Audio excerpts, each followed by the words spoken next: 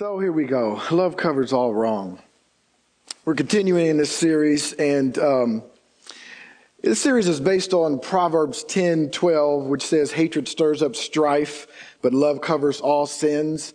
The amplified version of that particular passage of scripture says, love covers and overwhelms all transgressions, forgiving and overlooking another's faults.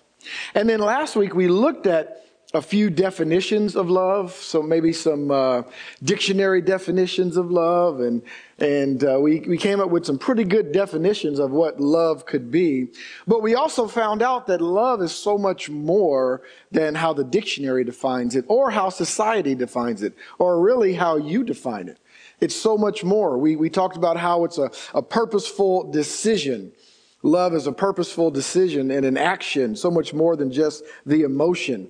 It's really something where we purposefully want to make others better.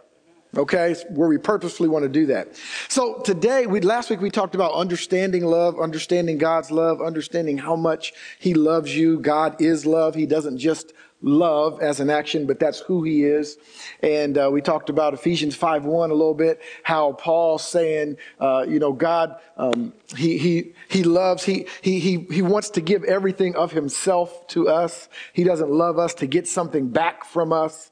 All right. And then at the end of that second verse, I think he says, love like that. Love like that. And then we strive to love like that. And today, I want to talk about something I think that's difficult. I mean, a lot of us would say, yeah, Pastor Mike, that sounds good. I mean, I want to love like God loves. I want to love others, even when I'm done wrong, I want to be able to overlook that. I want to be able to forgive, and because I want others to forgive me. So I want to love like that. But I want to talk today about how that applies to you, okay? Once we understand that love sees the best in others and is determined to make others better, we understand that true love means that we must also see the best in ourselves, and we must be determined to make ourselves better. And a lot of times that's so much more difficult than determining to love others, isn't it? Now, this is not some sort of narcissistic thing or narcissistic emotion, which means, we have an inflated sense of our own importance. That's not what this is. This is not selfish or self-centered, but it's simply recognizing that you are valuable to God. And if you don't love yourself, then you're saying that God is wrong. You're saying that God is wrong because He's saying that you are valuable and I love you and I made you for a purpose. And even though you tripped up and even though you failed, I still love you and you're still valuable. And when you say, I don't know, I don't quite love myself like I love others, then it's a slap in God's face.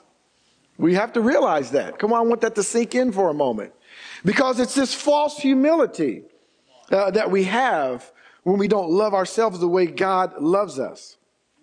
The reason why I believe that we can settle it in our heart that we must love ourselves is, I'll just give you, these are not the points. I'll get to that in just a moment, but just three things real quick, just so you know, just a reminder for some of you need to get this down in your heart, but you need to understand that, one, God loves you more than you'll know.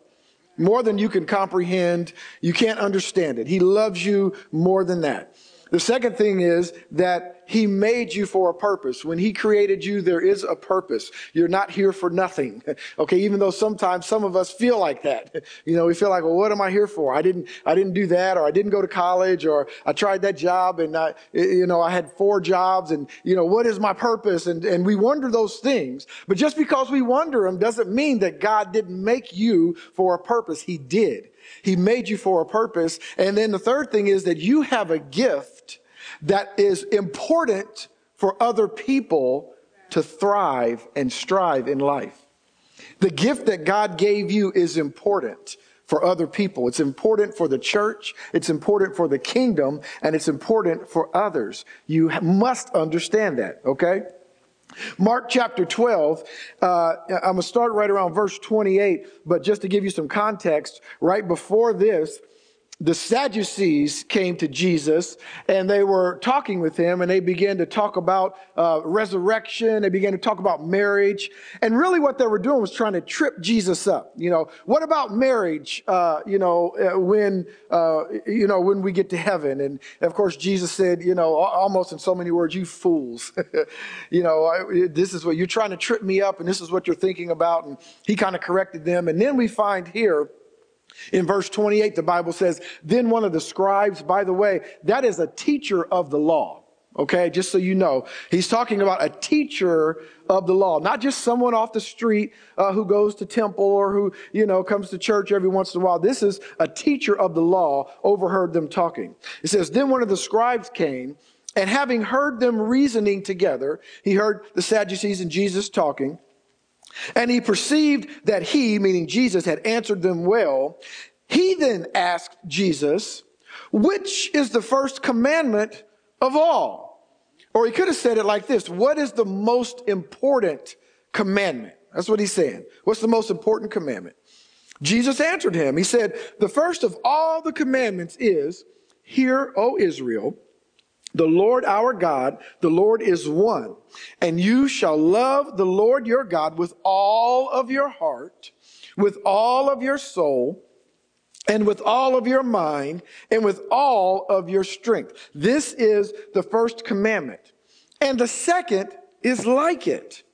You shall love your neighbor as yourself. There is no other commandment greater than these. Now, when we read these two commandments, I'm sure many of us have read this before. We've heard sermons or messages on this, love God, love yourself. There have been memes and, all sorts of things on social media and over the years, bumper stickers, love God, love yourself, or love others, love God, love others, love God, love others. And we focus on, I must love God and I've got to love other people. And we think that's all it's saying. But that's not all Jesus is saying right here. Because he says, love God. That's the first and most important one. The Lord your God is one God. Okay? We're not talking about Buddha and Confucius and Martin Luther or whoever else. All right? We're talking about God, the ancient one. All right? And he's one God. All right? And you shall love him more than anything else in your life. The second one is like it. You shall love your neighbor. Yes, he does say that. But these words, as you yourself, as you love yourself. So what that tells me is you must love yourself. And what Jesus is saying here is that you cannot truly love others until you understand how God wants you to love yourself. You cannot truly love others until you first understand how God wants you to love yourself. We get that backwards. We put the cart before the horse, as it were. I'm going to try to love others. And now I'll get to myself. I'm going to build myself up at some point. I'm going to do it. I know that I need to do that. But most importantly, I have to love others. No. Most importantly, you have to love yourself. How are you going to love others as you love yourself if you don't love yourself? It's impossible. Now, again, this is not some narcissistic thing because, as I mentioned that for a reason, you'll see all memes and everything on social media, look in the mirror and say, you are important and you are great. You is kind. You is beautiful. And I don't know what the other one is. You use all those things. And there's nothing wrong with that. Nothing wrong with pumping yourself up and doing that. But without God, we learned that God is love. So there's no way to love, first of all, without God, because he is love. Not what he does. He didn't grab love from somewhere and say, I'm going to do this better than anyone else. That is who he is. So without God, there is no love. So you get all that social media and memes and Instas and all that stuff from the world. You can get all that, but it never amounts to the love of God. And in fact, it doesn't even amount to love. It's some sort of false love, okay? And so we understand that. And so when we love ourselves the way God wants us to love ourselves, we are absolutely right with God. Absolutely right with him. You see, people tend to talk about self-love. It's a buzzword, okay? But it's a little warped and conflicted when you hear it from the world and society. So we take a step back and we try to understand what self-love truly is, the reality of self-love. You know, you think of how you love your friends and your family and your loved one. If you're a parent, you think about how you love your children. And though you get upset with them and you scold them, you know, but it doesn't mean you never take your love away from them. All right. You do all of those things because you love them. All right. Those people in your family, your brother, your sister. Ooh, she gets on my nerves so much. But you better not talk about her. I can talk about her, right? You better talk about her, all right? It's my sister now, right? And so we have that kind of love. You're most likely supportive and kind. You're generous. You don't criticize or, you don't criticize them harshly. You want the best in them. You appreciate their company. All of those things, you're able to overlook their quirks and shortcomings and all of that. And you really believe that they deserve the best. You want the best for them. So in a nutshell, self-love is when you apply these practices to yourself. Are you able to overlook your own quirks and all of those kind of things? Are you able to forgive yourself? Now, we would know, my wife and I had a conversation. She was telling me that she's reading Romans right now. And actually, Romans is one of my favorite books, only because, Paul, you read that, and I understand. You think, Paul, what is Paul talking about? He's like talking philosophy. But really, you read Romans chapter 7, it's very clear. I won't read it to you now, but it's very clear. Paul, it talks about the love and the grace and the forgiveness of God, but you better not take advantage of that. It is not there to be taken advantage of, because God gonna give you a whooping.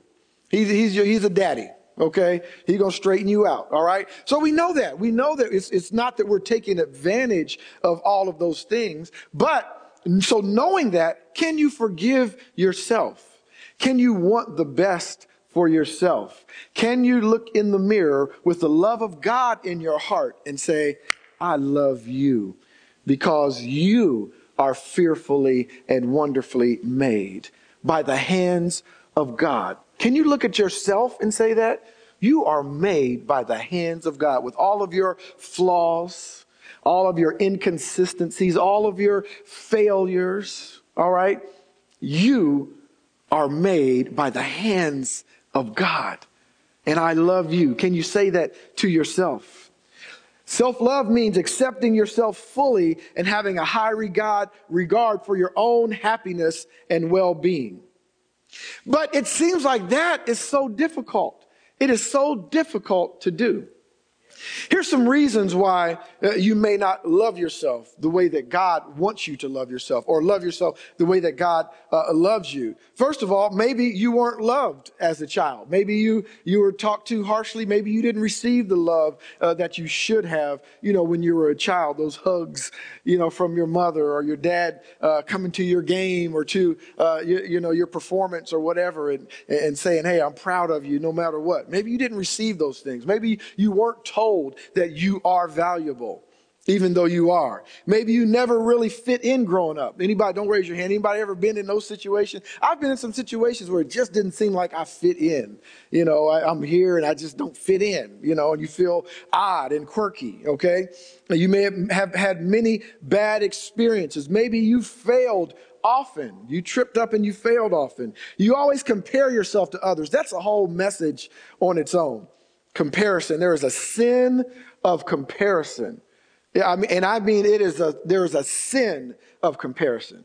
Really, it will kill your self-esteem quicker than anything else when you start comparing yourself to other people.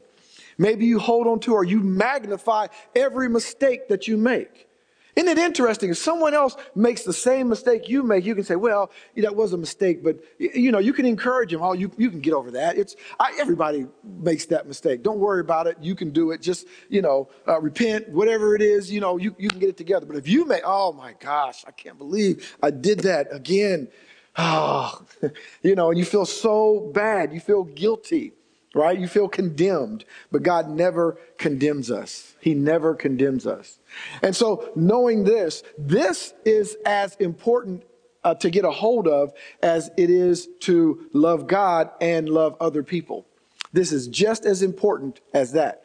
It's not like, well, we got to love God. We got to love other people. And if we have a chance, love yourself too, by the way. I mean, when you get a chance, do that.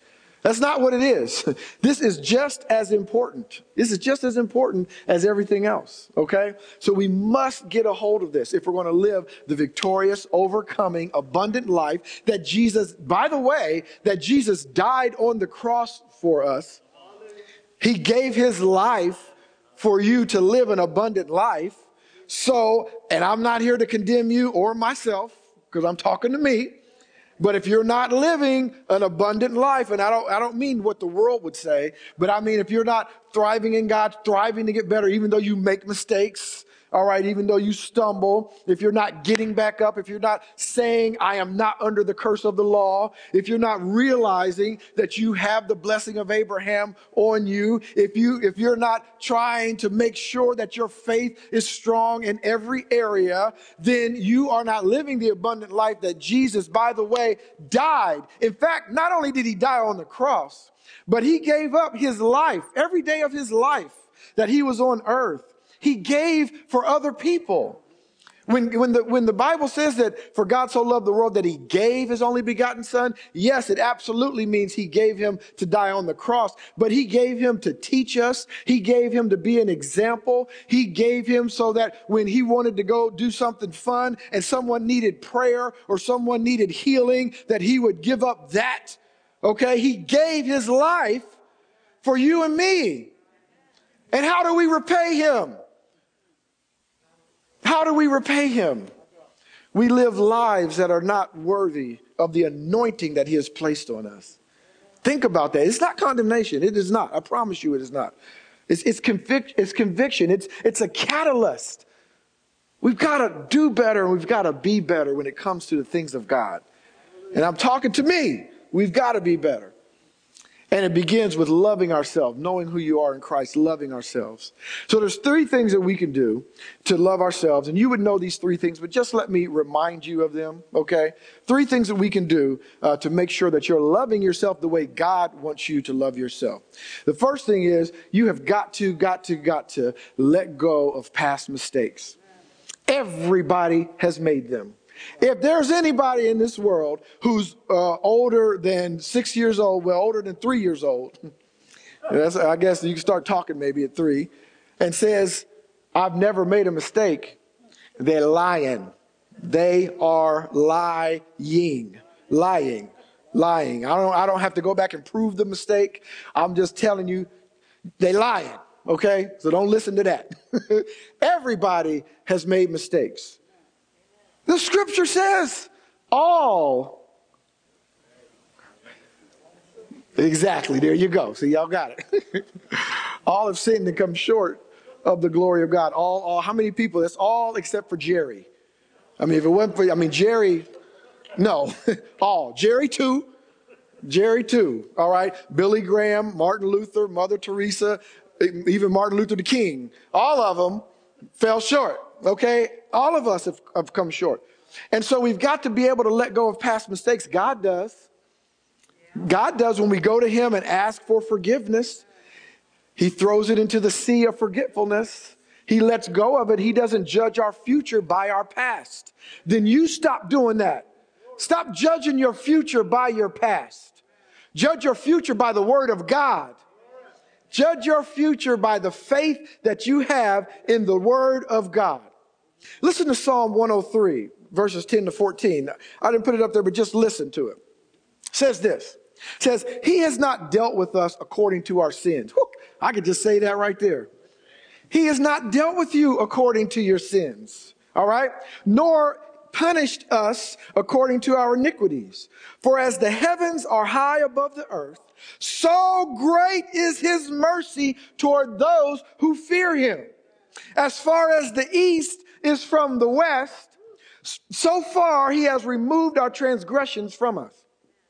As a father pities his children, so the Lord pities those who fear him. And that just means has compassion and empathy on us.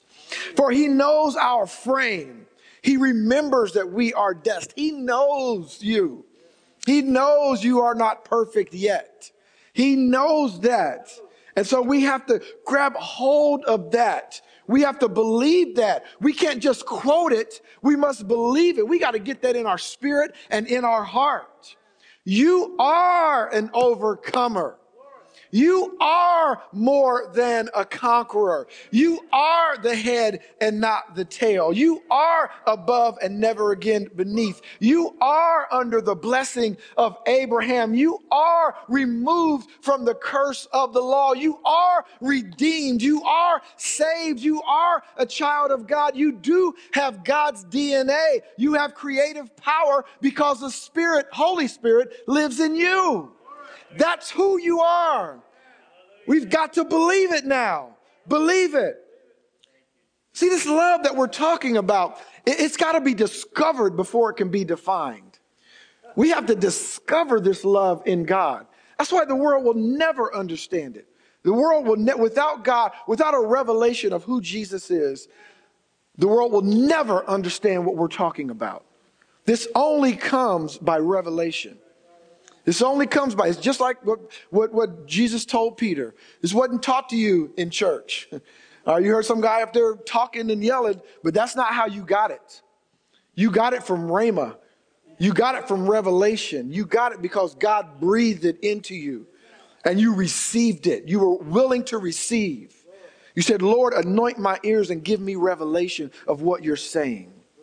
So we have to understand we got to let go of those past mistakes. And likewise, I already said it, but you have to understand this. Listen, difficult times in your life are not punishment.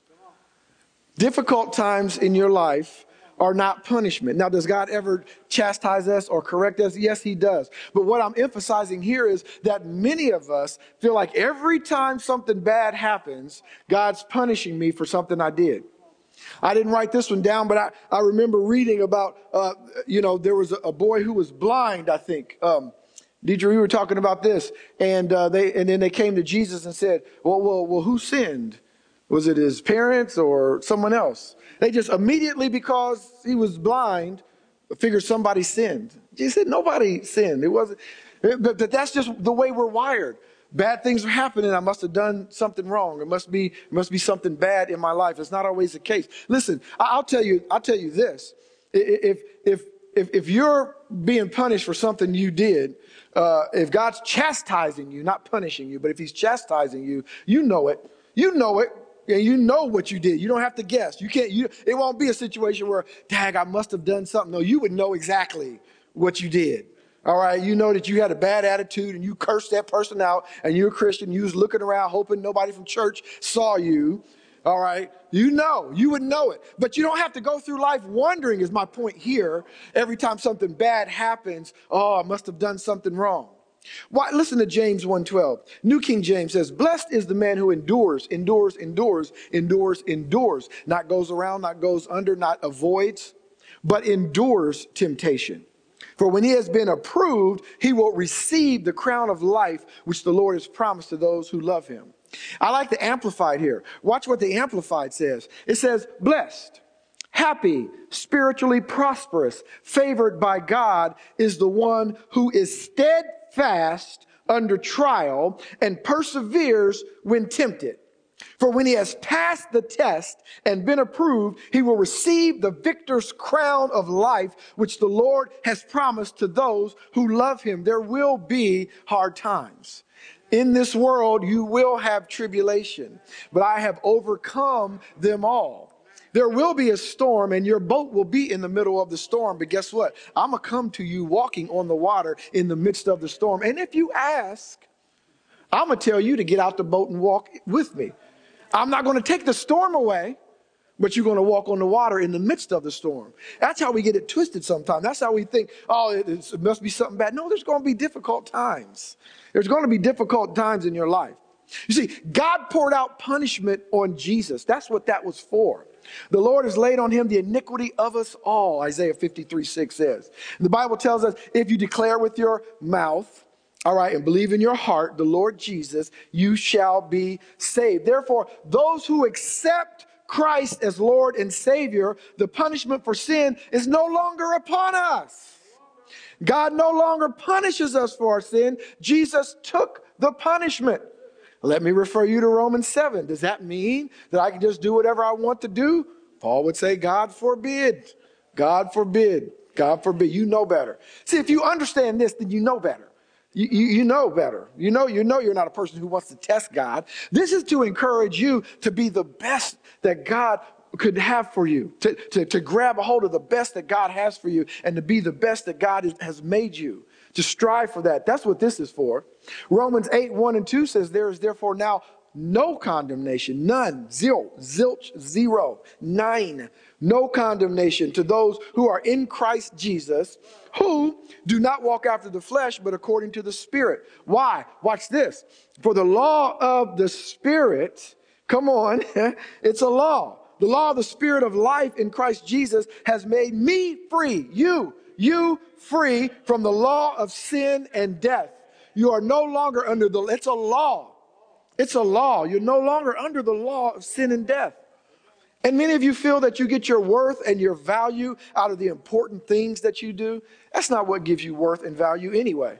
Because you could do something great one day and everybody will be clapping and cheering for you. And, you do the same thing. You can do something you feel is even better. And people wonder, what's wrong with you? And they'll talk about you and they'll say, you're just selfish and you're just self-centered. And wait a minute. It's the same thing. I mean, you may not have people clapping for you every time you stand up or do something important, but that doesn't devalue what you're doing. That doesn't devalue who you are. God gives you your value. You see, most people won't do things unless they get a lot of credit or unless somebody's making a lot of noise about it. Yeah, that's the way some people are. And I think because many of us can quote Colossians 3:23 that says, whatever you do, do it with all your heart, working for the Lord and not for human masters. Many of us can quote that, but many of us don't have a revelation of it. You can quote it, but you don't have a revelation of what that means. Everything you do, do as unto the Lord. Not while people are looking at you, not as unto people so you can get a pat on the back from others. Do it as unto the Lord. All right, do it as unto the Lord. And so you have to understand, know who you are in Christ. Know who you are in Christ. John 15:15 says this, Jesus said, I do not call you servants any longer, for the servant does not know what his master is doing, but I have called you my friends, because I have revealed to you everything that I heard from my Father. He no longer calls us servants, but you are friends. That's why we sing, I am a friend of God. I am a friend of God. No longer servants, but friends. Know who you are. Know who you are. You get your worth from God. So understand this. You are valuable to God. Jesus paid a price for you. He gave his life, both figuratively and literally. He gave his life for you. You were created for a purpose. And guess what? Can I tell you something? You were created for a purpose. You have a purpose on this earth. And then the other thing right on the heels of that, can I tell you something? Understand this. Please get this. God has not changed his mind about you. No matter what you've done, no matter how you've fallen short, how you failed. I mean, listen, you could say, many of us could say, man, I blew it. I didn't blow it. I blew it big time. I mean, it was a big time blow it when I did that thing. But guess what? God hasn't changed his mind. You want to know why he hasn't changed his mind? Because he already knew he was going to do it. Before he created you, he knew you was going to blow it. And he decided to love you. So God hasn't changed his mind about you. Why? Because God knows everything about you and still loves you. These things right here, listen, we can quote them. They're cliche-ish, things. But listen, please, this morning, get it in your spirit. Get these things in your spirit that Jesus did pay a price for me. Not just the church, of course the church, but he paid a price for me personally. He paid a price for you personally. He saw you and he paid a price for you. He paid the price for you. He knows everything. He knows things that you don't even realize about yourself. You know how your wife or your husband or your sister or your mom will know something about you, and you may even deny it because you don't even think, I don't do that. I mean, I don't do it. I didn't say it like that. But boy, if we had a recorder and we went back, come on. See, God knows things about you don't even know about yourself, and he still loves you. He still loves you. He still loves you. So let me just give you Psalm 139. 139, 1-3 says, "Oh Lord, you have searched me and known me. You know my sitting down. You know my rising up. You understand my thought afar off. You comprehend my path and my lying down, and you are acquainted with all my ways." So then after reading that, of course, in my flesh, my natural question would be, then why, how in the world do you love me? Why do you love me? We don't know why, but we just do know that he does. We do know that he does. Amen.